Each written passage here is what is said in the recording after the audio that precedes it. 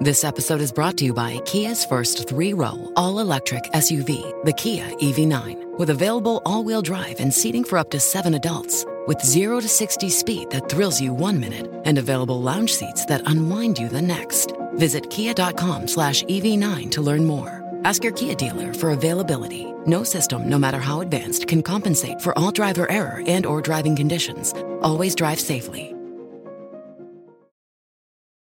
This episode is brought to you by Paramount Plus.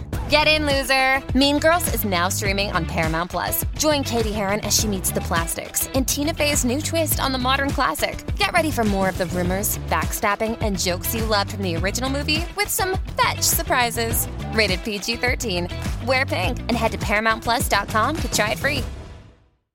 Ryan Reynolds here from Mint Mobile. With the price of just about everything going up during inflation, we thought we'd bring our prices down.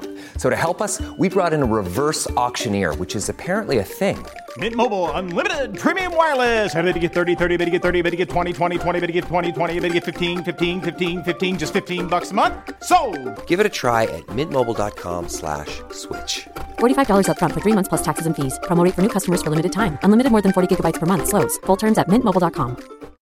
Little Wing is now streaming on Paramount Plus. I'm in a period of emotional upheaval. Is that all the I don't care crap?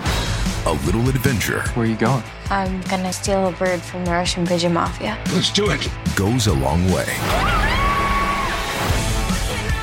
Starring Brooklyn Prince with Kelly Riley and Brian Cox.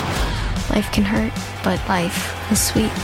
Little Wing, rated PG-13, may be inappropriate for children under 13. Now streaming exclusively on Paramount Plus.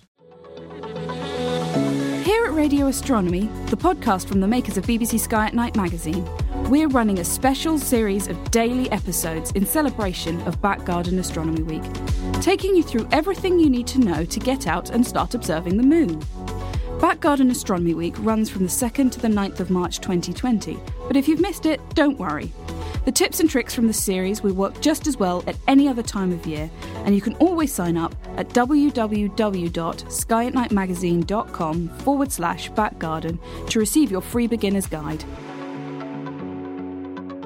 Day 5. Though the moon appears to be the biggest thing the naked eye can see in the night sky, it's actually quite small. If you hold out your hand at arm's length, you might be surprised to find your little finger completely covers it.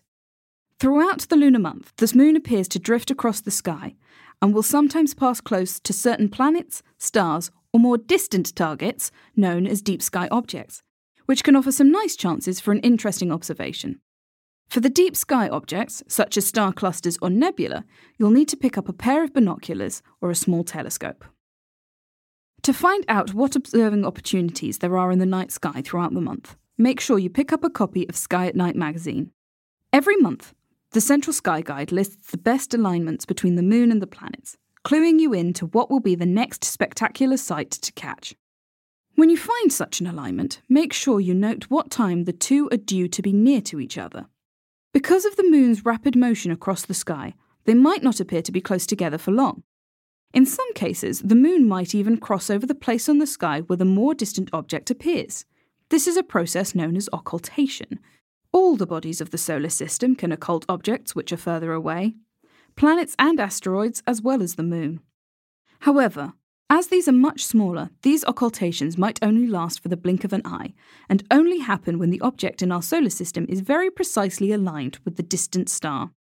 Although there are astronomers who actively hunt down these occultations, it requires a high degree of accuracy and some specialist equipment. As the moon is bigger and brighter, however, such occultations are much more obvious. The moon being big and bright does have its drawbacks. Its glare can easily outshine the rest of the night sky. The brightness of the moon has a big influence on how easy it is to see the background stars in the night sky. The brighter it appears in the night sky, the less can be seen in the background. Moonlight's glare increases as the moon's phases grow, reaching its peak brightness around the time of the full moon. These larger, brighter phases of the moon can be a bit of a nuisance for astronomers who are more interested in looking at the dimmer things in our night sky. Diffuse objects such as nebula, comets, and distant galaxies get so washed out that they can become invisible around the full moon. Meteor showers, usually one of the highlights of the astronomical calendar, become lost in its glare as many of the meteor trails become invisible. When the moon appears big and bright, only the brightest stars and planets can be seen. To make matters worse, if there's moisture in the atmosphere, whether it's in the form of clouds or diffuse haze, this will scatter moonlight even further across the sky, washing things out even more. Moonlight is nothing more than sunlight reflected from the moon's surface. Under bright moon glare, the night sky, like the day sky, is blue.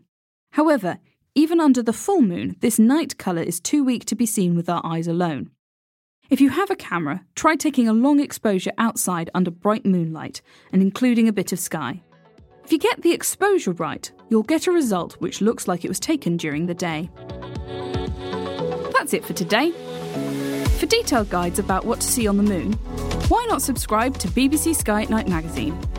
Check out the latest print and digital subscription offers at www.skyatnightmagazine.com/subscribe and discover more great sights on the lunar surface each month.